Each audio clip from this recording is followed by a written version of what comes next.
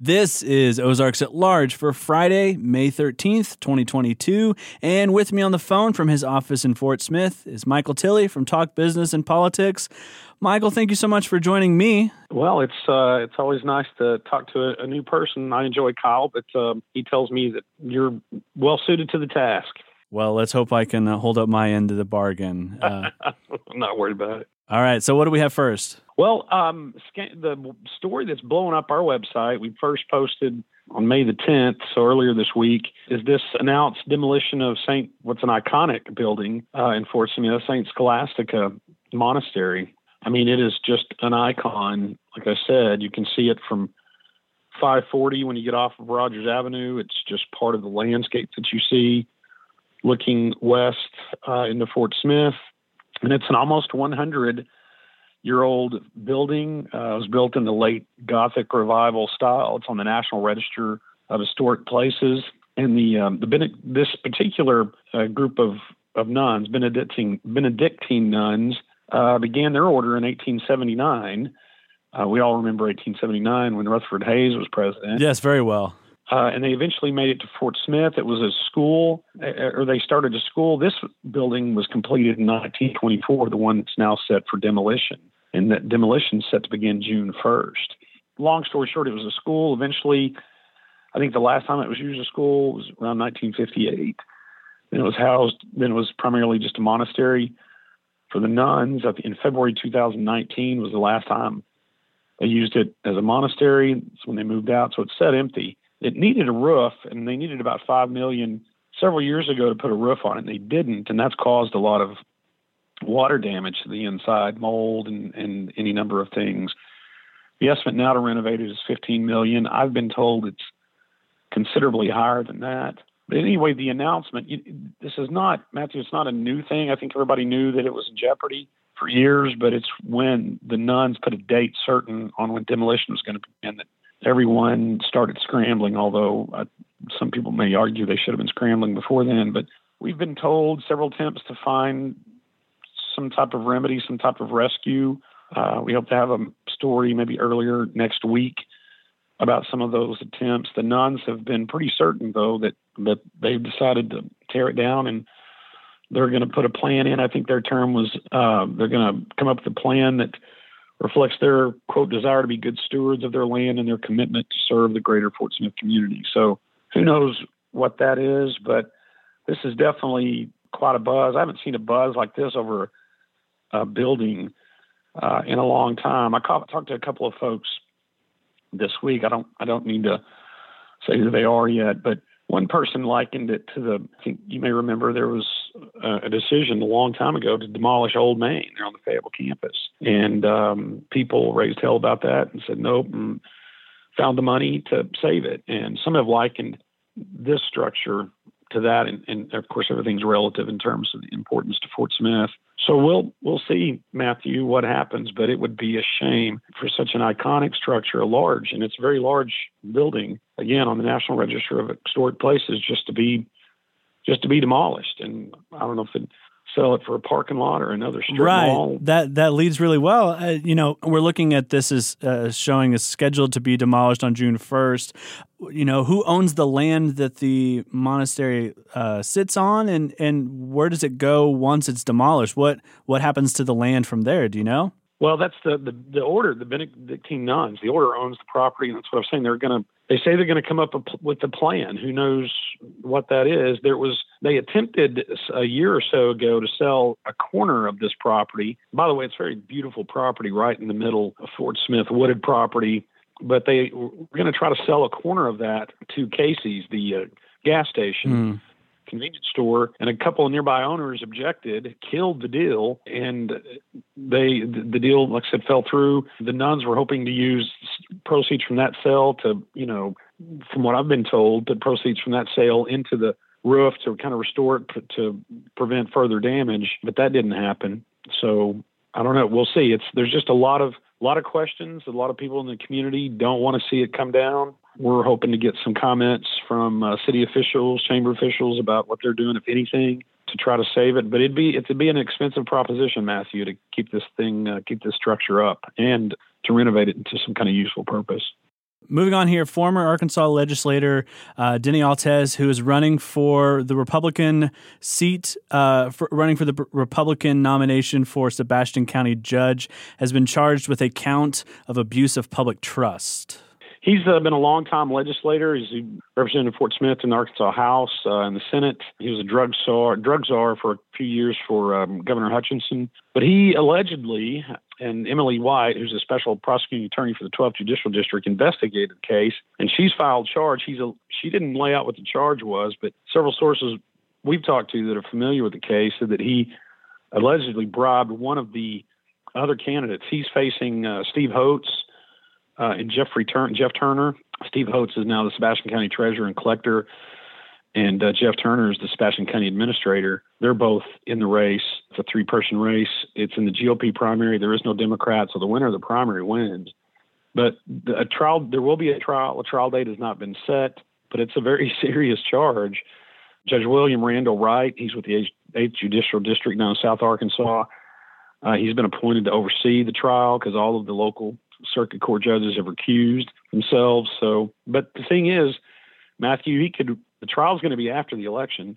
He could technically win that primary and be the county judge and face this trial. So it's going to be, if he wins the primary, it'll be interesting to see how is adjudicated on the charge and if he gets to keep his office. And it just reminds us how important voting in primaries are, right? That you've said that there is no Democrat running on the other side of the ticket, and so whoever is chosen from this primary will certainly become the next judge, right? Yep, and this is an open seat. Sebastian County Judge David Hudson, who's held the job for, over 20 years, I want to say. It's been a long time. He's decided to retire, so it's an open seat. That's why it drew so much interest. The Fort Smith Public Schools Board of Education has approved a new salary schedule for teachers with an average of a 5.89% pay increase. Michael, this is something we've been talking about off and on for, it seems like, a month.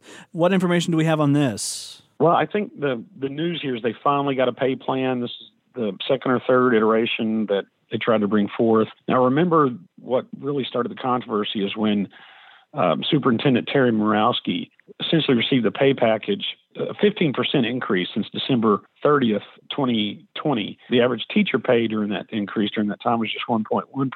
So there's obvious backlash, outrage. It's an excellent pay plan for new teachers. A lot of veteran teachers were not happy with it because they felt like they were trying to do all they can to recruit new teachers and retain them at the expense of the veteran teachers. Charles Warren, the school district's chief financial officer, his response to that was that the pay plan over the years had been skewed toward veteran teachers, and this move is just to try to balance it. He called it a market correction. That did not assuage the veteran teachers, however, even noted that, part of their retirement package is based on average pay, and I forget the formula, but they maintain that this pay plan diminishes their ability to retire with a higher pension. So they were not quite happy with that. But anyway, it boosts the pay. According to the school district ranks 10th now among all 235 school districts. With this plan, they'll rank 5th. So it does move them up the scale in terms of comparisons to other districts. There was some conversation as well talking about combining or streamlining some of the administrative positions as well. There was talk that there are several administrative positions who earn over $100,000 annually as well. Yeah, there's a significant budget line item for about 25 to 30 admin positions, and the admin positions have grown in the past 3 to 5 years. Now, it's the district, the leadership of the district maintains that those are necessary and that they have to have good pay to attract good people. But a couple of the board members, for some public school board members, have said we need to look into this. So I anticipate a consultant to be brought in, and depending on who the consultant listens to and who pays the consultant, sometimes depends on what the verdict is, so to speak. But that will be something that gets looked at in the near future. Michael Tilley is from Talk Business and Politics. Michael, enjoy your weekend. Thanks so much for being with us. Hey, it's good talking to you, Matthew. This week, the U.S. marks 1 million lives lost to COVID. We'll hear from a hospital chaplain in Los Angeles about what each of those losses has meant. These are a million hearts that we held close and some not so close. We loved and cared together, and now they're gone. That story, Saturday on Weekend Edition from NPR News. Weekend Edition with Scott Simon tomorrow morning from 7 to 9 on KUAF 91.3 FM, or you can tell your smart speaker to play KUAF. The Northwest Arkansas Naturals host the Wichita Wind Surge this week at Arvest Ballpark in Springdale. Tickets and promotional information are available at nwanaturals.com. Crystal Bridges presents the 2022 Forest Concert Series beginning May 28th with musical performances each Saturday night through July. This series merges national and local acts in the North Forest, where visitors can enjoy live music and dancing, surrounded by art installations by Del Chihuly and more. crystalbridges.org for tickets and information. Good Friday, this is Ozarks at Large. During the worst of the COVID-19 pandemic, Arkansas foster care and adoption providers and advocates had to innovate to maintain their mission. Ozarks at Large's Jacqueline Froelich reports. In the autumn of 2020, after a global COVID-19 pandemic had been declared, the number of children in the state foster care system in Arkansas started to climb. Misha Martin, director of the Arkansas Division of Children and Family Services, DCFS for short, in the Arkansas Department of Human Services headquartered in Little Rock, manages child abuse and neglect investigations, consequential placement of children into foster care, and adoptions. And the pandemic added huge layers of additional problems, anything from kids, foster parents, providers actually having COVID, which led to, placement challenges and service challenges. But then what we're coming out of the pandemic, as many across different industries are seeing, workforce challenges. According to the Organization for Economic Cooperation and Development, the COVID-19 pandemic triggered one of the worst employment crises since the Great Depression, which continues to reverberate. A record number of Americans applied for unemployment due to widespread workplace closures and COVID-19 outbreaks pre-vaccine. We faced even higher than normal turnover. And really, as the industries across are, seeing turnover and change in jobs, we're seeing that times about 2. So meaning we have workers that are going in different lines of work. We have workers that are tired and exhausted doing something different, which leads to challenges as far as new staff and training and hiring and making sure that we have all the institutional knowledge that we need to better serve children, keep them safe, and serve the children in foster care. Data show the number of children in foster care in Arkansas sharply rose during the pandemic, peaking at 4,900 in the summer of 2021, which has since declined to around 4,500 early this year. But Martin says that data is misleading.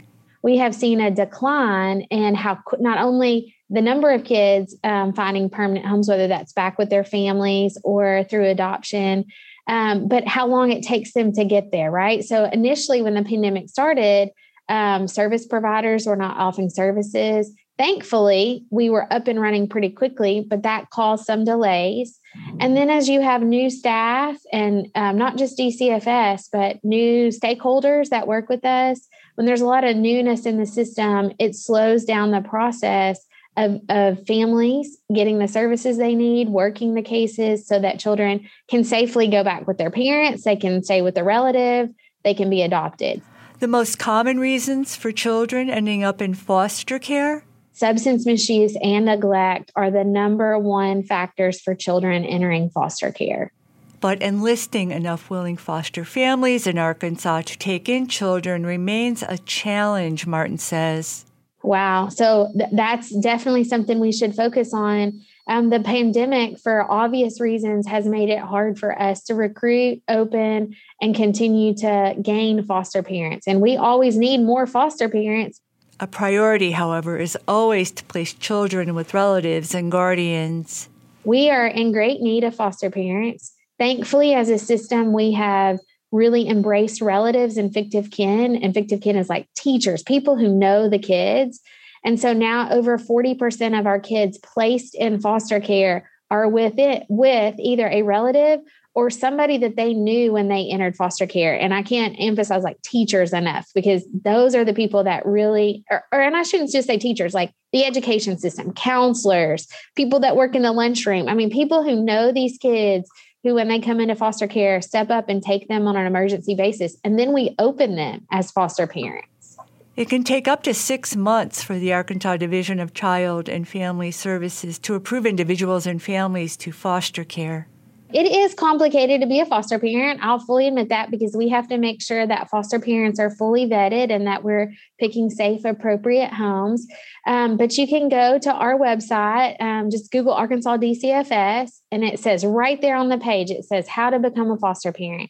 You click there and fill out an inquiry, and my team starts working with you to go through the process. You have to have a home study. You have to do some training. The state compensates foster caregivers between $400 to $450 per month per foster child, called a board payment. So you really can't get into fostering because it's a money-making thing. Like, it is just enough, and sometimes not enough to feed and clothe the children. But let me also say, for our kids who are special needs or have extra needs, we do support our foster parents with helping cover extracurricular activities. If there's a special need that Medicaid doesn't pay for, we do special board rates. So if the board payment is scaring you alone, like, work with us on, if you take a child, we will make sure that child is taken care of. In Arkansas, COVID-19 vaccines are not required for foster parents and families, but foster children in the system are vaccinated unless a biological parent stands in opposition to shots. County supervisors are in place to enroll prospective foster families and individuals, Martin says, as well as to monitor cases. The Division of Child and Family Services operates a comprehensive website on foster care and adoption, as well as how to report child abuse and neglect. Martin says various nonprofits, most faith-based, work to cultivate foster parenting in Arkansas, as well as provide support to foster families. Project Zero, founded a decade ago, securely creates photo galleries, bios, and videos of children waiting and available for adoption from Arkansas foster care. Our main focus is to give these children a voice and to help connect them with waiting families. Candace Gerber raises money for Project Zero and manages marketing for the nonprofit. During the pandemic, she says, the number of children available for adoption dropped. From 349, and I hate to call them numbers because they're precious children with precious faces, but the number of actual kids waiting to be adopted dropped from 349 to 298, which is a huge swing for us, because even though the pandemic was shutting a lot of things down, adoptions were still happening. Judges were so wonderful and would go to front lawns and do open air, front yard adoption ceremonies. And so things didn't completely shut down. Prior to the pandemic, Project Zero, which means one child plus one family equals 0 kids waiting, was hosting dozens of in-person events where children, subject to parental rights termination and available for adoption, could physically meet with prospective adopted families and couples. And during the pandemic, we put all of our focus into creating short films, which we had done before, but when we couldn't have in-person events, we produced more and more short films where the kids could talk about what they want in a family. Do they want a dog? What do they like to do? Do they want a family that travels? Do they want a family that just sits at home and plays video games with them? And it was just so inspiring to give these kids a voice and let them share what they were looking for in a family. And they have been very successful in connecting forever families. Project Zero currently hosts short film blitzes, aggregating video profiles of children and sibling groups seeking to be adopted.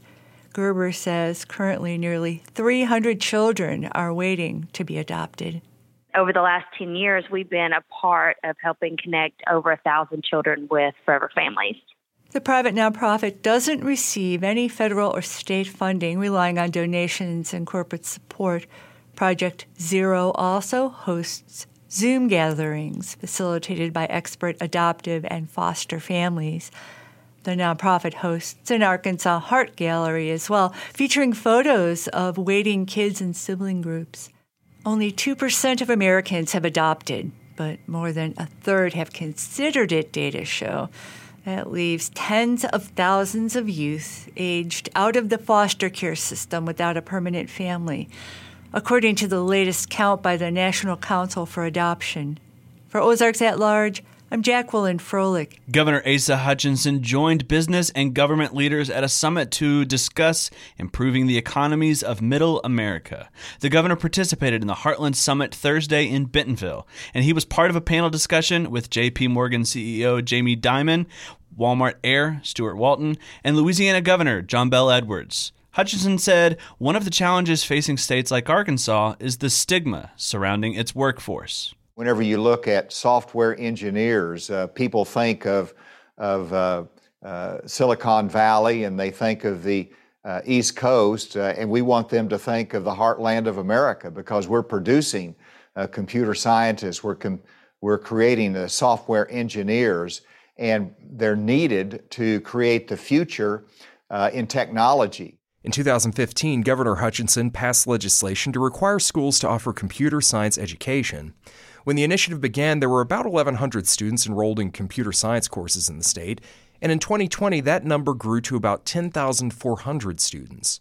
The governor credits the computer science education legislation for putting the state in the position for the tech jobs that he says will be in demand in the future.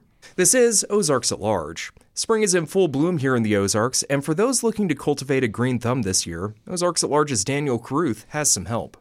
Last month, everywhere I looked, people seemed to be overturning and uprooting their yards and ceding control of their living rooms to leafy green vines. Neighbors tilled up patches of soil and erected massive raised beds rimmed with chicken wire. I saw people leaving grocery stores with cartloads of potting soil and fistfuls of seeds and trowels.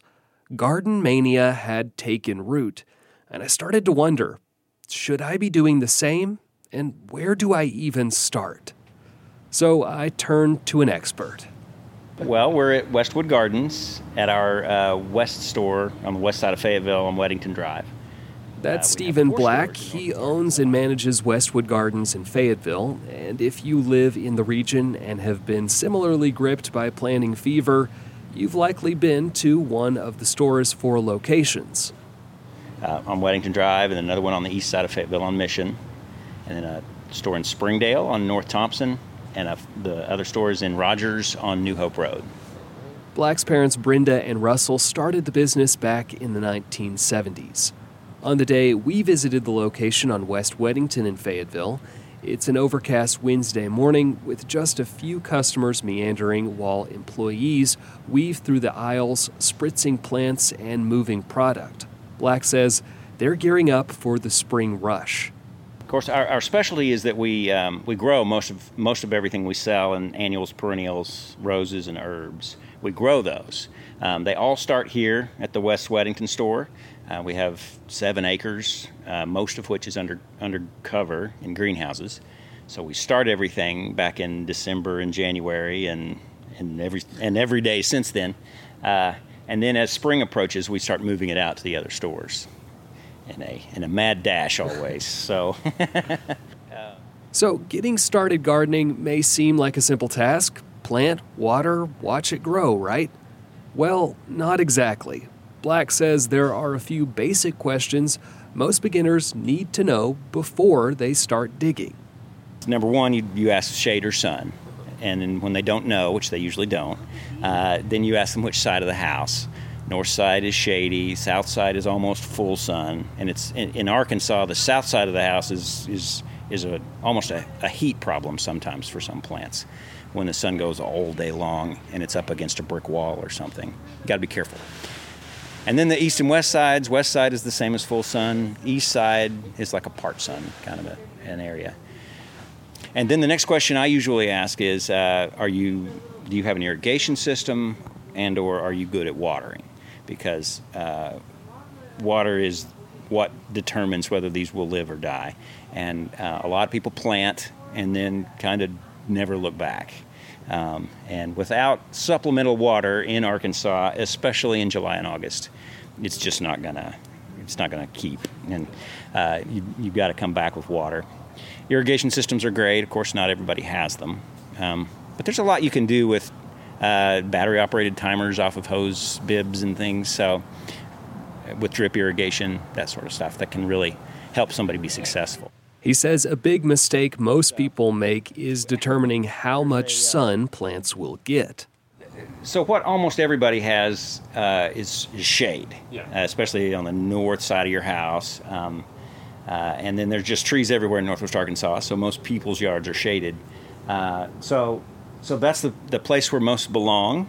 I will say that most people gravitate to the sun side because there's more color there, there's a lot more brighter colors there, and there's more variety of plants that'll go out in full sun. Because, of course, out in full sun, there's more energy, and so the plants can make more flowers and make better colors and all of that. Not to say that there's not color for shade. Impatiens and begonias both are great for shade and have real bright colors, and you can do a lot with those. But yes, most people need shade plants, but think they want sun plants, and so we have to kind of help get them into the right section for that, for sure. So once you find out what kind of environment you're working with, Black says the next step is plant selection. So you just kind of, tall stuff in back, short stuff in front. There's a lot of trailing plants that you can put right along the edges, that sort of thing. And at that point, it starts to just be personal preference on colors and textures, and we just kind of get people started and let them go from there. Black says for those at the very early beginner stage, he suggests to start simple. So herbs might be the best because once they're established, a lot of them are perennial and they'll come back every year. Not all of them, but some. And they can handle getting pretty dry, so they can handle that dry summer real well. Rosemary, sage, thyme, those are all really tough herbs that can handle the summer and continue to grow all through the summer, and they can be really rewarding if you're also into food because you're out harvesting them to cook with. We also do some of the not quite as easy herbs like basil, cilantro, lavender. Those aren't quite as easy, but they are really rewarding. So once you feel comfortable with herbs, then Black says you can graduate to vegetables. He points to the selection of pepper and tomato plants that have just been laid out. I've always told people on tomatoes and peppers that it's best to wait until about May 1st to plant because they need warm soil temperatures, and even if it doesn't freeze and kill the plant, they're really not actively growing until we get on up with the soil temperatures, and that takes a while. The other warm season vegetables like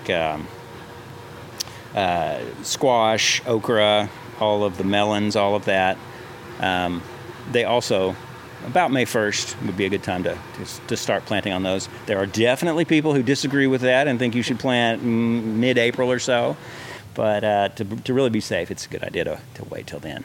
For all other plants, Black says his general rule for a novice gardener is to start with annuals. So annuals are the plants that you have to replant every year. When it freezes, they die. So you have to come back and plant them again next spring. But they're the fastest growing, and they are the most color you can get on plants. So it's a good idea to start there. They're depending on which plant it is, they can be more forgiving on not being watered. And so it's a good idea to start there and get your bearings, and you'll learn what plants do well and whether they like light, and you'll learn your little area.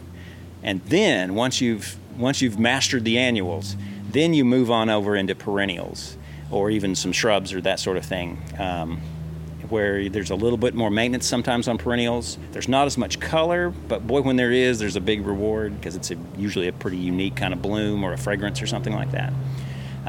So generally, we start with annuals and then graduate on up to the other plants as you learn your way around. All right, so you've picked your plants and are ready to get going. Not so fast. After decades of observing and assisting gardeners, Black says there are a couple errors to watch out for if you want a successful garden. A lot of folks plant too deeply. You're supposed to plant at the same soil level as the plant is in the pot that it comes in. And a lot of times people dig a hole too deep and then bury the stem of the plant a little bit, and that can cause a lot of problems. That can just kill a plant if it's way too deep. The big mistake, though, is planting, but not coming back to water. Because especially when you first plant, the root mass is right there in the small root ball from the pot that it came out of. So they're going to need water about every 2 to 3 days, and if they're planting in spring, sometimes that takes care of itself, but quite often it doesn't, and you have to just watch real closely. And once the plant starts to establish itself and get its roots on out into the native soil, then they can become more forgiving and you're in better shape. But the worst mistake is usually, I forgot to water after I planted. They plant on a weekend when they've got their time off, and then they come back 7 days later on the next weekend and go, oh no, something's wrong. So some supplemental water during the week, especially right after first planting. No matter what skill level, though, Black says he's just glad to see new, often younger people taking up gardening. Since the pandemic, when people were stuck at home and often had more time on their hands, he says he saw the hobby sort of blossom. Everything just exploded. We've had just crazy gains in sales and everything, and new customers everywhere. And what's exciting for us is we've had a lot of new, younger customers. So it looks like younger folks are interested in plants and interested in gardening. For a while there, it looked like it was just going to be boomers, but it's changed. It has changed a lot, and so there are a lot of new young folks who have just purchased a home, who are just getting into gardening. And that's pretty exciting. That's a fun time to walk somebody through the nursery and kind of help them see what they need to be thinking about and all of that. But for those of us helpless would-be gardeners, Black has just one last recommendation. An absolute beginner gardener should start with begonias and put lantana right behind them. For Ozarks at Large, I'm Daniel Carruth. Peek in back here right quick since we're back here.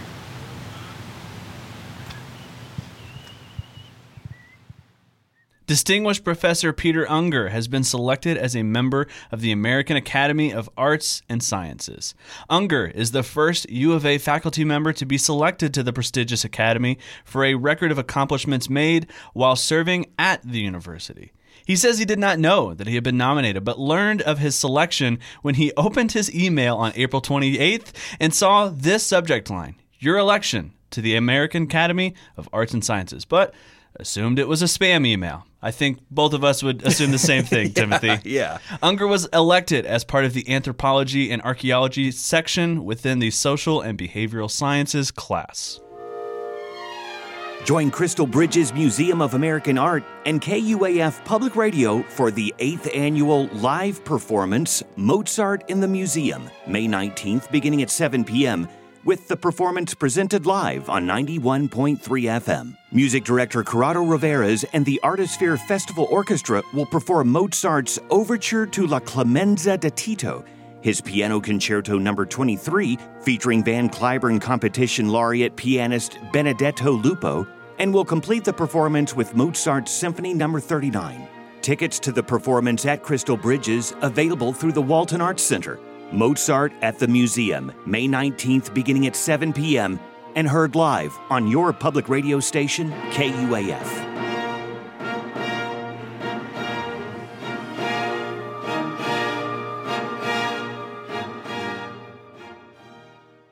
This is Ozarks at Large for Friday, May 13th, 2022. I'm Timothy Dennis, and I'm pleased to be on the phone with Becca Martin-Brown. She's the features editor at the Northwest Arkansas Democrat-Gazette. Becca, it's been a few years since we've talked. How have you been? I have been well. You know, I promised Kyle that we would try not to embarrass him while he was gone. Well, I can't make any guarantees for myself, but I'm sure you will do your best. Oh, I'll do my best to embarrass him. Yes, thank you very much. So, you know, I love theater. So Yes. if I get to talk about theater, I'm at my happiest. Right. And there's two options tonight in Northwest Arkansas that sound so different and have a weirdly common theme. Fiddler on the Roof is open at the Walton Arts Center, a touring company. You don't think about that as being a play about women's liberation. But I got to interview Kelly Murphy, who plays the oldest daughter, Zeidel, and she pointed out that Zeidel is the first of Tevia's daughter to defy tradition and to make her own match with the man that she loves and to set the path for her sisters to follow which they do. And with the current state of the world, that seems wildly appropriate. This is a revival that's got all new dancing and all new, the same songs, but all new production. And so it should be old and familiar and brand new. Showtimes are 8 o'clock today, 2 and 8 tomorrow, and 2 on Sunday at the Walton Arts Center. And tickets start at $55. Okay. Now, up the road at Arkansas Public Theater, there's a show called The Revolutionists that set the French Revolution. There's no singing, there's no marching, and no one on stage is male. This is about 4 women, sort of based on real people and sort of not, that are trying to figure out how to forward the women's side of the French Revolution. Most of them with words, and one of them with a knife.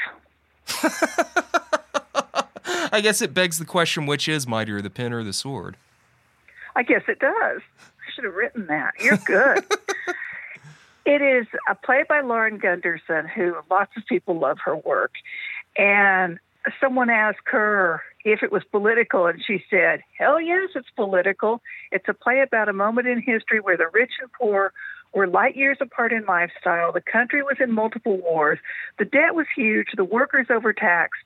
Trust in the government was nil. The leaders were corrupt and greedy. There was racism, sexism, poverty, violence, extremism. The only difference between them and us is the year of the continent. I was about to say, it sounds vaguely familiar for some reason. Vaguely. Wonderful actors in this. Don't think that it will be no fun. But there's also a guillotine in it, so don't think that it will be no serious. Well, either. It is the French Revolution. It wouldn't really be, a time period piece without a guillotine, right? Exactly. That's 8 o'clock today and tomorrow, 2 on Sunday. It's the last weekend, and tickets start at $20. Now, if you're looking for other things to do, on Saturday afternoon, there's a commemorative celebration for the 1922 $1 million free bridge. Yes, we had a brief story on this earlier this week. Until we had the story this week, I didn't realize it was 100 years old or 100 years ago when they put the bridge in there. Me either. And this is the bridge that connects Fort Smith to Oklahoma. Mm-hmm. And it was a huge big deal in 1922. Yeah, supposedly one of the biggest crowds gathered in Arkansas at that time, right?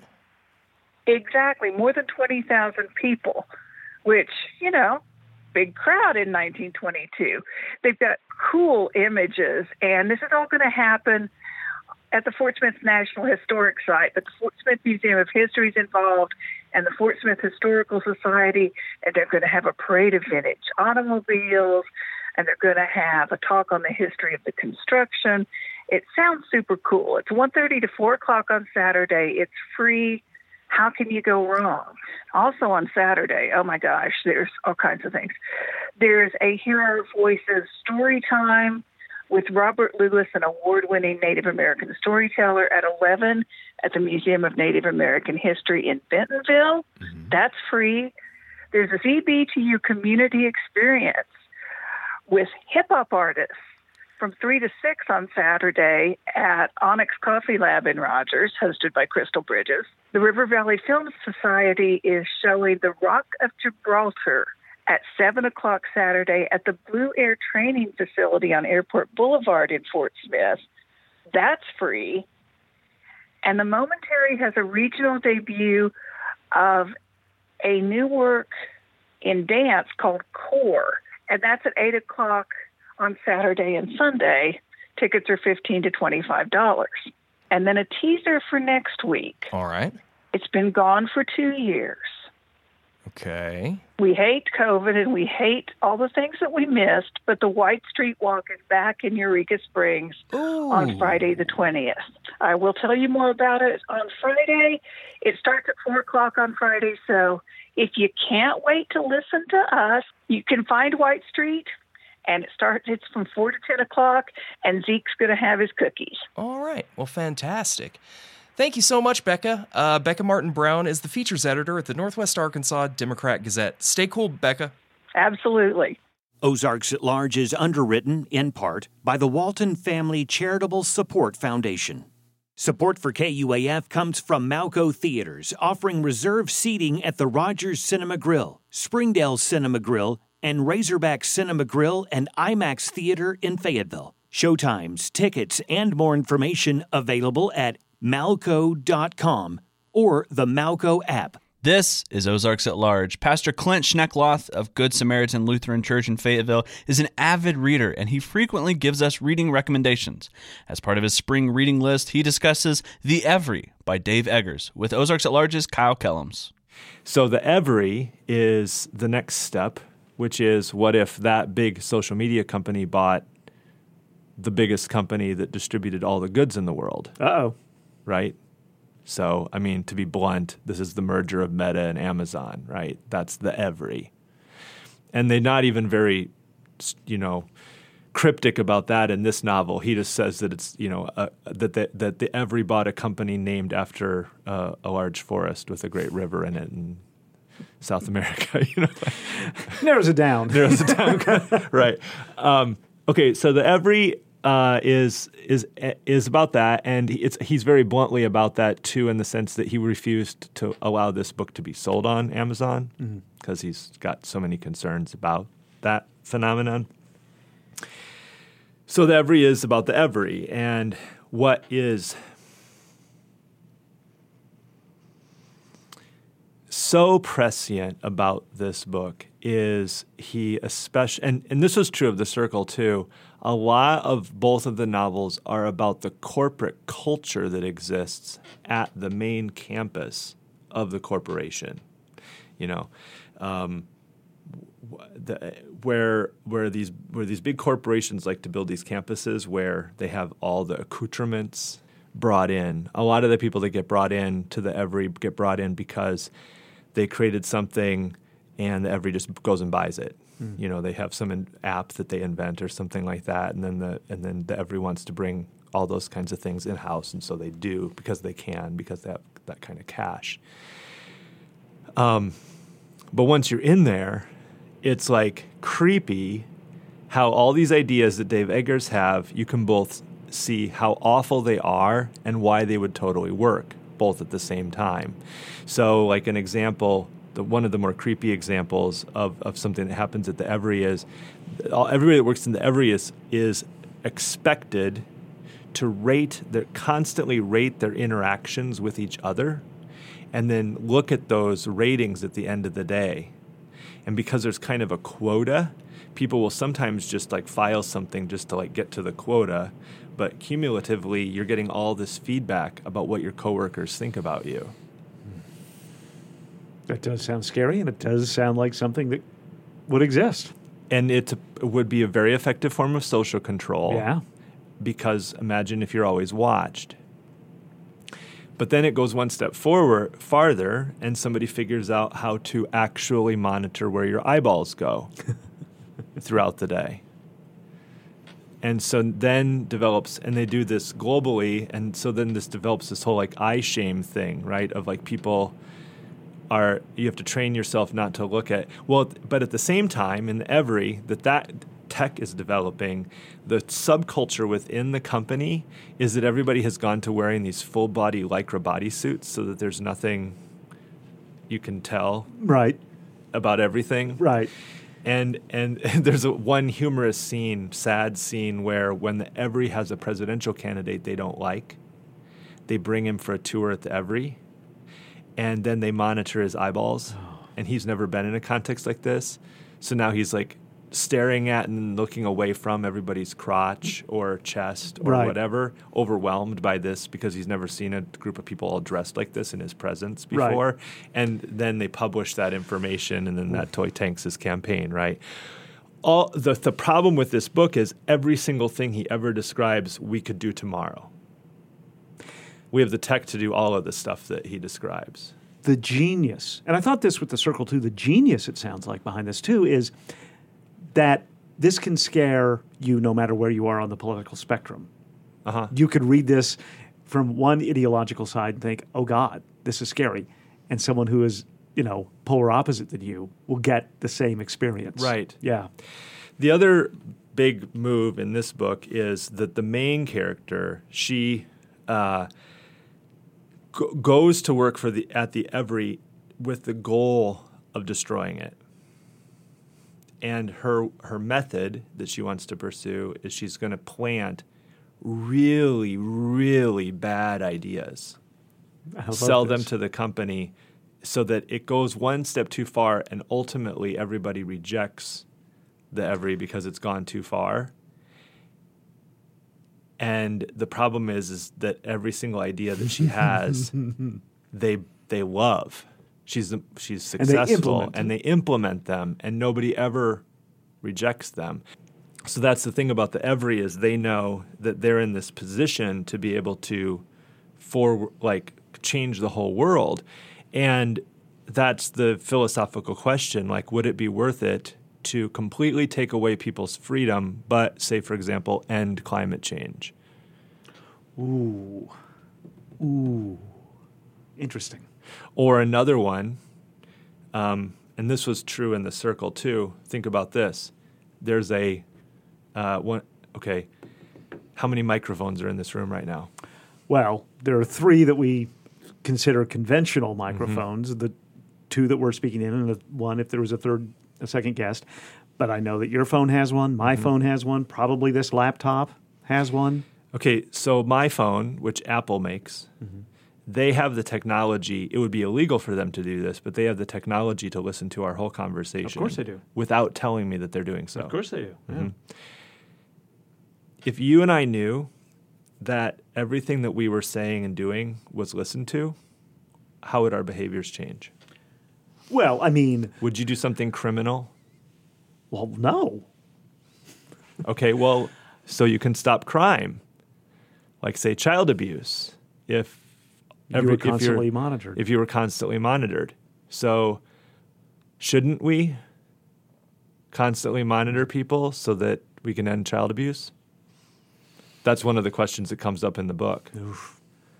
And that's just creepy to me because on the one hand, you start reading the book and you're like, oh yeah, this is awful. And then he keeps presenting things of like, oh my gosh, I mean, well, huh. Oof. And those are just a few. I mean, that's part of the issue with these, both The Circle and the Every, is he hits you with like just a wealth of these kinds of ideas, all in a very readable kind of narrative-driven space. You don't have to, I would suggest reading The Circle because I think it's fantastic, but you don't have to read The Circle to read the Every, even though it's a sequel. You don't have to. You do encounter the main character, the founders of The Circle, plus the person who ends up, that was the main character in The Circle who becomes the CEO of the Every. Those people, if you want to know their background, you would have to read The Circle. Dave Eggers' The Every. Read it at your own risk. Yes, absolutely. Yes. And make sure then there's someone you can talk to about it, I think. Yes. Yeah. That's one of the reasons why I brought it, actually, because I think maybe because he didn't want it on Amazon, I haven't talked to as many people who have read this. That was Pastor Clint Schneckloth of Good Samaritan Lutheran Church in Fayetteville. His reading recommendation today is The Every by Dave Eggers. He spoke recently with Ozarks at Large's Kyle Kellums. This is Ozarks at Large, and I'm Rachel Sanchez-Smith. With me is Courtney Lanning, a film critic with the Arkansas Democrat-Gazette. Courtney, thank you for joining us today. Now, we have Sneakerella from Disney this week, and this film is not on Disney Channel, as I heard, only on Disney+. Right. And, speaking of Disney Channel, though, this is sort of like a love letter to the Disney Channel original movies that millennials and Zoomers grew up with. Things like Xenon and The 13th Year and Wendy Wu. But you're right. This is on Disney Plus as opposed to regular Disney Channel. Gosh, I remember Wendy Wu as a child. That was my, watched it an innumerable amount of times. But I'm afraid to go back and look at it. I'm like, I know I'm going to see so many things if I go back. So it's just burned in my memory. If you are curious and you work up the courage, that too is on Disney Plus. All those Disney original movies, they are available on that service as well. Well, Courtney, what can we say as far as the characters, the protagonists, and their interactions for Sneakerella? What are your thoughts? So Sneakerella is basically a retelling of Cinderella, but it's flipped. So instead of a girl who goes to the ball with glass slippers to try to earn the attention of a prince, this is the story set in modern day Queens about a guy who works in a shoe store who develops sneakers on the down low, and he goes to a charity gala to try to get the attention of a girl he really likes who is the heir to like a sneaker empire. So they flip the script, and it's definitely a creative take. Definitely a creative take. Now, this film is a musical comedy.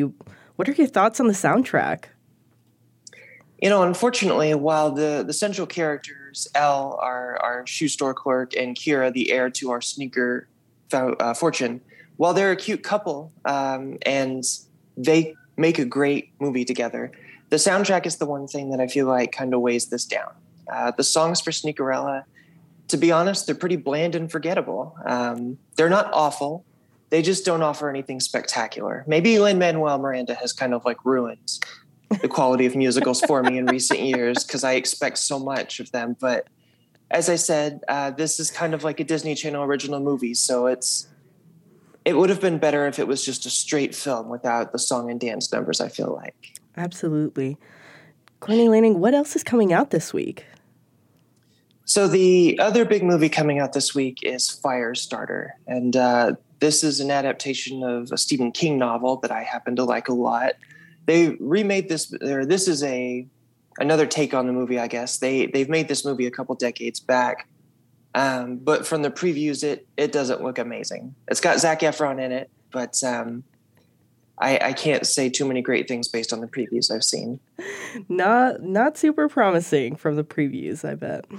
Now, No. What are you hoping to review next week? So next week, I'd like to bring you another Disney film. Disney is rebooting their Chip 'n Dale Rescue Rangers, and it looks like this is going to be the House of Mouse's take on Who Framed Roger Rabbit. So if I can snag a review copy of that, I'd love to chat with you about it next week. Well, Courtney Lanning, thank you so much for joining us this week. Of course. Thanks for having me. You can read Courtney's full review of Sneakerella today in the Arkansas Democrat-Gazette. For Ozarks at Large, I'm Rachel Sanchez-Smith. The Artisphere Festival Orchestra returns to Walton Arts Center with 2 main stage concerts under the baton of Maestro Corrado Rivera's, featuring more than 90 premier musicians from around the world. Presenting works by Piazzolla, Martucci, and Mendelssohn on May 23rd, and an evening of Strauss and Stravinsky May 27th. Tickets and more at artispherefestival.org. KUAF is supported by Butterfield Trail Village, Northwest Arkansas Retirement Community, catering to active lifestyles and resident well-being, offering a variety of activities, living options, plus outdoor spaces, including access to city trails. ButterfieldTrailVillage.org for more information. This is 91.3 FM, KUAF Fayetteville, Fort Smith, Bentonville, and Greenwood. 91.3 FM KUAF is a listener-supported service of the University of Arkansas. I'm Timothy Dennis. And I'm Matthew Moore. Contributors today included Daniel Caruth, Kyle Kellums, Jacqueline Froelich, and Rachel Sanchez-Smith, who brought us our weekly conversation with film critic Courtney Lanning. Additional content from KUAR, Public Radio for Little Rock and Central Arkansas. Thanks to Pastor Clint Schneckloth for providing us another spring reading recommendation, and thanks also to Michael Tilley and Becca Martin-Brown for spending some time with us today. And thank you for spending part of your Friday with us. Daniel Caruth will be with you Sunday morning at 9 for an edition of Weekend Ozarks at Large, and I'll be back Monday with Rachel Sanchez-Smith to start a new week of daily editions of Ozarks at Large. Until then, be well, stay cool, and have a great weekend.